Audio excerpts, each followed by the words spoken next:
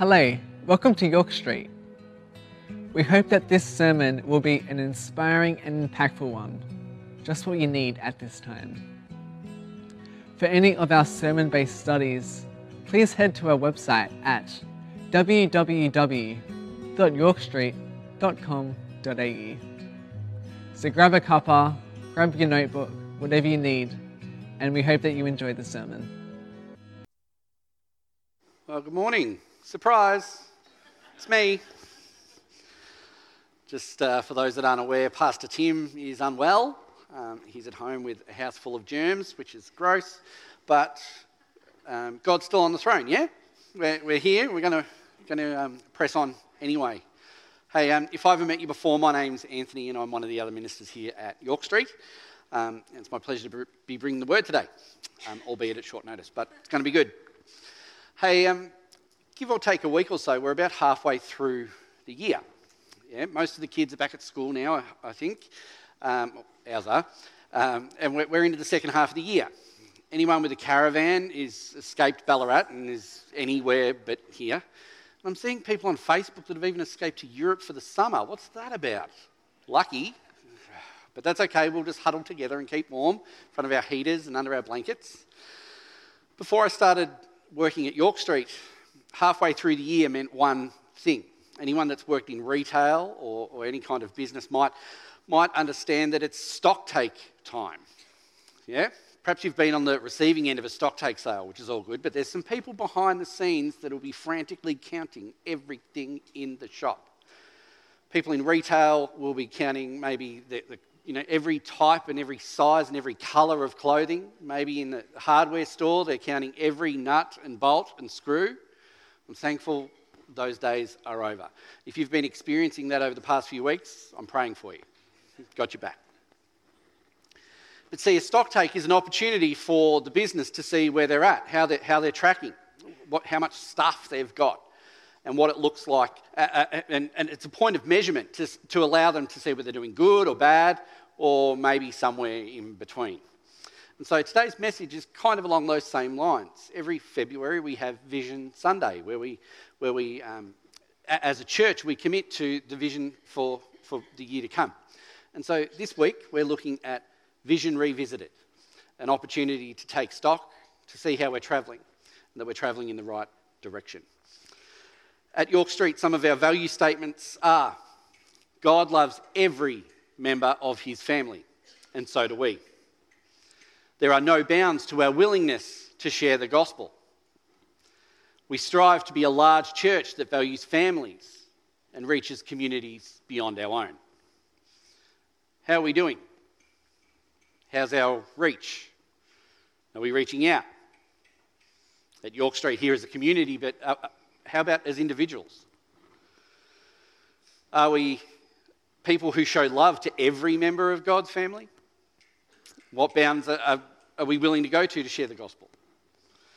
See, regardless of how we're doing today, we know that we can probably always be doing better for tomorrow and the day after. Well, I believe God's word has some wisdom for us to help us with that today. Let's pray before we get stuck into the scriptures. Heavenly Father, thank you for this chance to gather in your name. We pray today that you will use your word to show us your desires for your church. We ask that you would reveal to us the ways in which you would have us complete your mission. May we be the church that is shining light to Jesus. And may we work at removing all of those barriers that maybe we place in the way. Be with us this morning in your name. Amen. So how do we go about loving every member of God's family? How do we live out having no bounds to our willingness to share the gospel message? And how do we reach out to not only our own community, but those beyond our community? I know that it's kind of hard to love everyone. It takes intention and effort, sometimes bravery and risk-taking. You can probably think of people in your life that they're easy to love. You can probably think of other people that it's a bit more challenging sometimes. But even those people, God loves them, and so should we. So to set the scene for today's message from the scriptures, Jesus has been crucified in John 19, and then the tomb is empty, and we see that he's he's missing from the tomb and he's resurrected in chapter 20 of John's Gospel. And so the resurrected Jesus is beginning to reach out to his disciples and reveal himself in different ways. Some we see are overjoyed by that. Some know exactly what's going on and they believe. Others, they start to doubt it and they're a bit confused by the whole thing. So we pick it up in John 21, where it says, "Afterwards, Jesus appeared again to his disciples by the Sea of Galilee. It happened this way. Simon Peter, Thomas, also known as Didymus, Nathanael from Cana in Galilee, the sons of Zebedee, and 2 other disciples were together. 'I'm going out to fish,' Simon Peter told them, and they said, 'We'll go with you.' So they went out and got into the boat, but that night they caught nothing." These disciples, in a matter of days after Jesus' crucifixion, went back to their old jobs, their old lives, their old way of doing things. After all they'd seen, after all they'd experienced with Jesus himself, they learnt from the Messiah himself, they go back to what they were comfortable with, fishing. And this fishing expedition reveals their uncertainty of what to do next. They've kind of lost their way. They've lost heart. Maybe they're tired and weary. Maybe they're feeling a bit hungry and hopeless. Jesus warned them before his death that he wouldn't be there forever, that a day would come that they would have to fend for themselves and they would have to take over his mission. Yet they were confused and they retreated back to what they knew, fishing. So I wonder what those things in our lives are that we run back to. Those familiar habits, the safety and the comfort of those things we hold on to. What's the thing in your life that might be holding you back from undertaking God's mission? Even when you know what God wants for you, what's that safe thing that you cling on to and stops you stepping forward into the plans and purposes God has for you to live out? Perhaps it's an actual habit or an addiction. Perhaps it's negative thoughts. Perhaps it's fear and anxiety. Or perhaps it's just this inability to step forward and take a risk and fully trust that God has you back in that. So what do you run back to? In verse 4 it says, "Early in the morning, Jesus stood on the shore, but the disciples did not realize that it was Jesus. He called out to them, 'Friends, haven't you any fish?' 'No,' they answered." As Jesus appeared to his disciples, both in this encounter with the 7 and the ones before, it was unexpected. They were surprised, and at first they didn't recognise him. But Jesus knew exactly where to find them. We don't really know why they didn't recognise him. Perhaps maybe they were distracted by what they were doing, by their circumstance. Perhaps he was a distance away, but he calls out to them. Do you recognise when Jesus calls out to you? Because he is. He's calling each and every one of us. He knows where to find us, and he comes and he calls us. Calls us to live our lives according to his plans and purposes. Calls us to follow him. But see, we need to be listening, yeah? Not being distracted by the circumstances we're in, not being distracted by the fishing, not being too busy doing all the wrong things in the wrong places, yet actively seeking him, actively listening for him through his word, through prayer. So what's Jesus calling out to you? Verse 6, Jesus says to his disciples, "Throw out your net on the right side of the boat and you will find some." When they did, they were unable to haul the net in because of the large number of fish. Then the disciple whom Jesus loved said to Peter, "It is the Lord." As soon as Simon Peter heard him say, "It is the Lord," he wrapped his outer garment around him, for he had taken it off, and jumped into the water. So when we hear Jesus calling us, how do we respond? Is it fight or is it flight? Do we retreat and go back to those old habits because it's safe and comfortable? Or do we fight? Do we press on towards the goal? Do we listen and respond to the call of God? Perhaps he's calling us to jump into the sea. I hope not. It's pretty cold at the moment. Perhaps it's to follow his leading. Perhaps it's to care for his people. Could be anything. But how will you respond to his voice? It is the Lord. The other disciples followed in the boat, towing the full net of fish, for they were not far from the shore, about 100 metres. When they landed, they saw a fire of burning coals there with fish on it and some bread. Jesus said to them, "Bring some of the fish you have caught." So Simon Peter climbed back into the boat and dragged the net ashore. It was full of large fish, 153. How specific. It's like they did stock take. But even with so many in the net, it wasn't torn. Jesus said to them, "Come and have breakfast." None of the disciples dared ask him, "Who are you?" They knew it was the Lord. Jesus came, took the bread and gave it to them, and did the same with the fish. Now, this was the third time Jesus had appeared to his disciples after he was raised from the dead. Sometimes Jesus just wants to have breakfast with us, which is cool because I love breakfast, like a full cooked breakfast with all the stuff. I wonder if Jesus is like a soy latte and smashed avo kind of guy. I don't know. Anyway, Jesus values us and he wants to spend time with us. Just like he did the disciples. What an example. Just breakfast.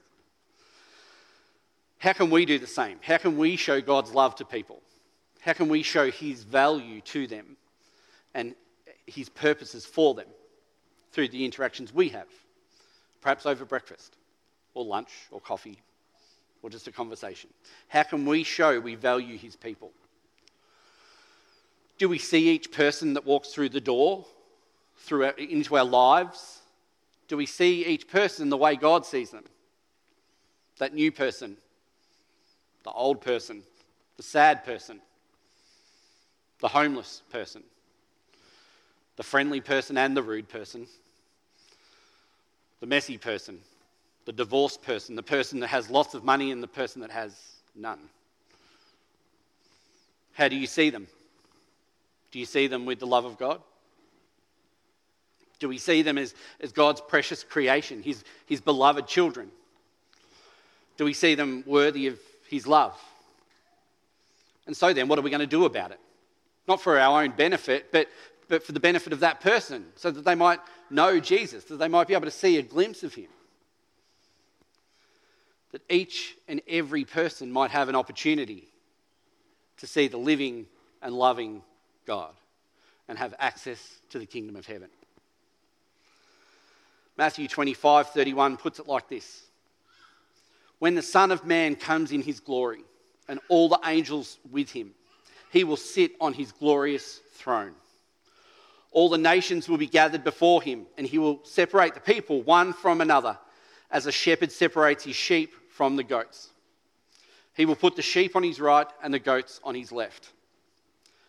Then the king will say to those on his right, "Come, you who are blessed by my Father, take your inheritance, the kingdom prepared for you since the creation of the world.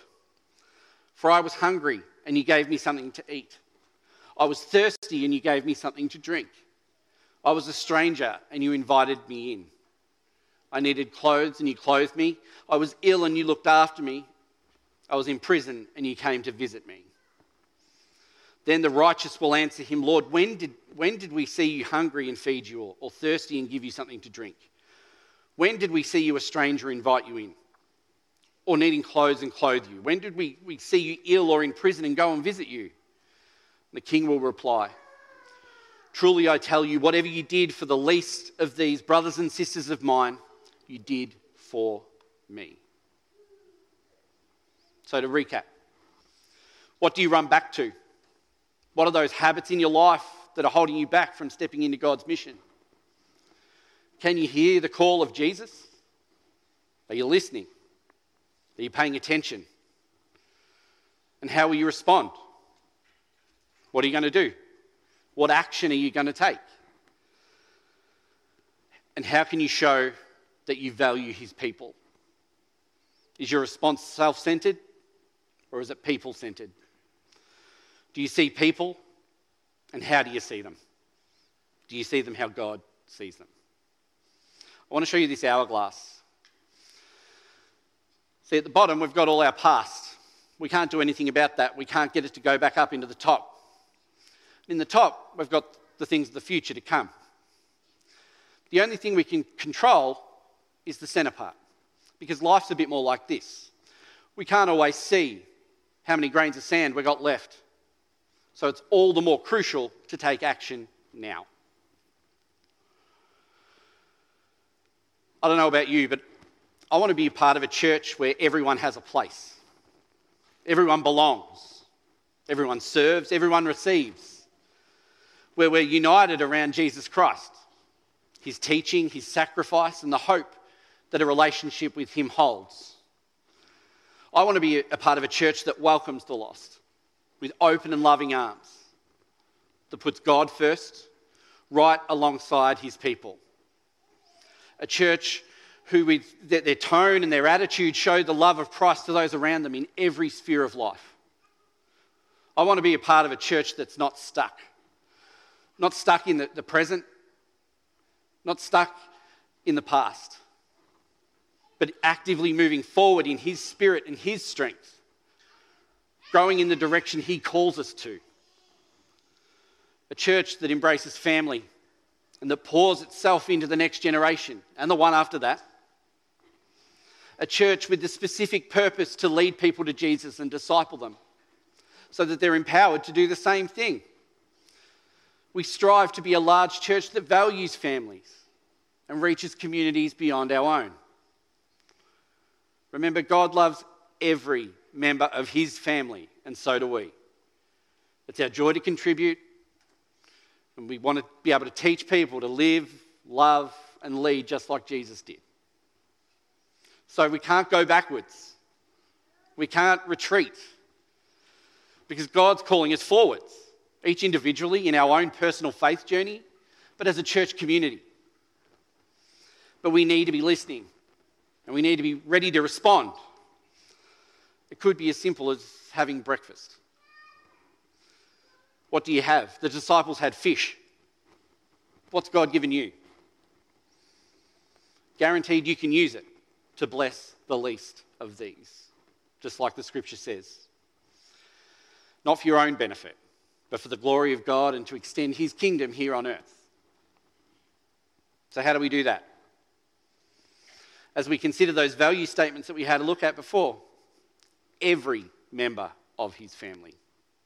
There's no bounds to our willingness to share the gospel. And we want to reach communities, not just here at York Street, but everywhere. So imagine this. Imagine in every sphere of your life, you were considering the plus one. When we mow the lawn, consider the plus one we might be able to help.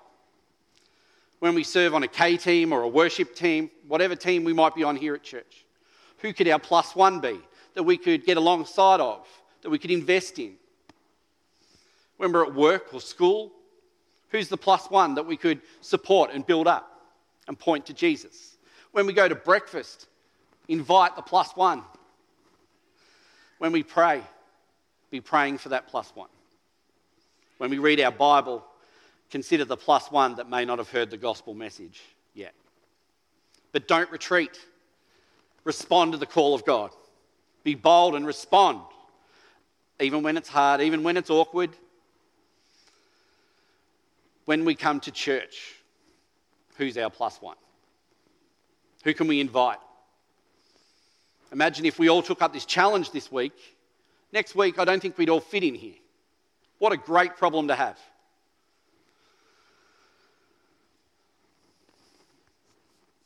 Because all it comes down to is each and every plus one.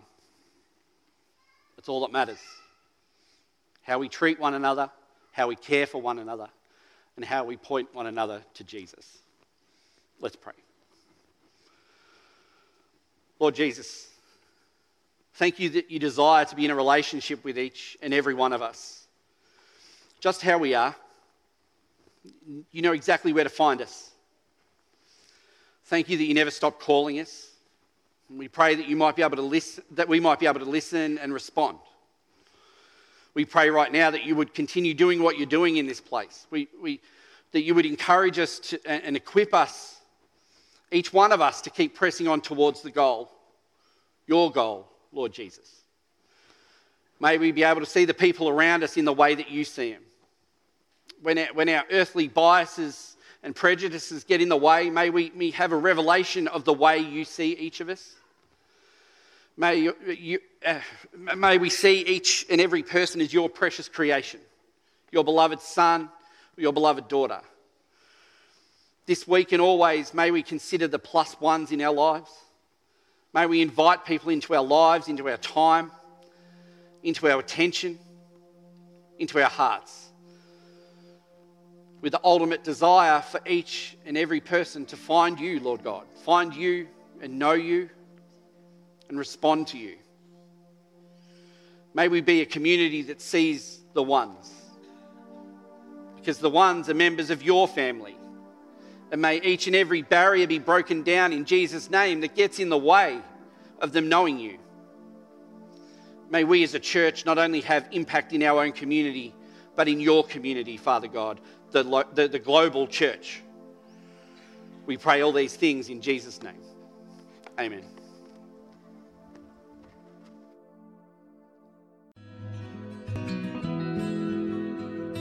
If you would like prayer or to find our sermon-based studies, please head to our website or check the description below for a link. If you enjoyed the video, feel free to share the video, like, subscribe and hit the bell icon for updates of when we release new videos. Remember, life can be tough, so let's do it together.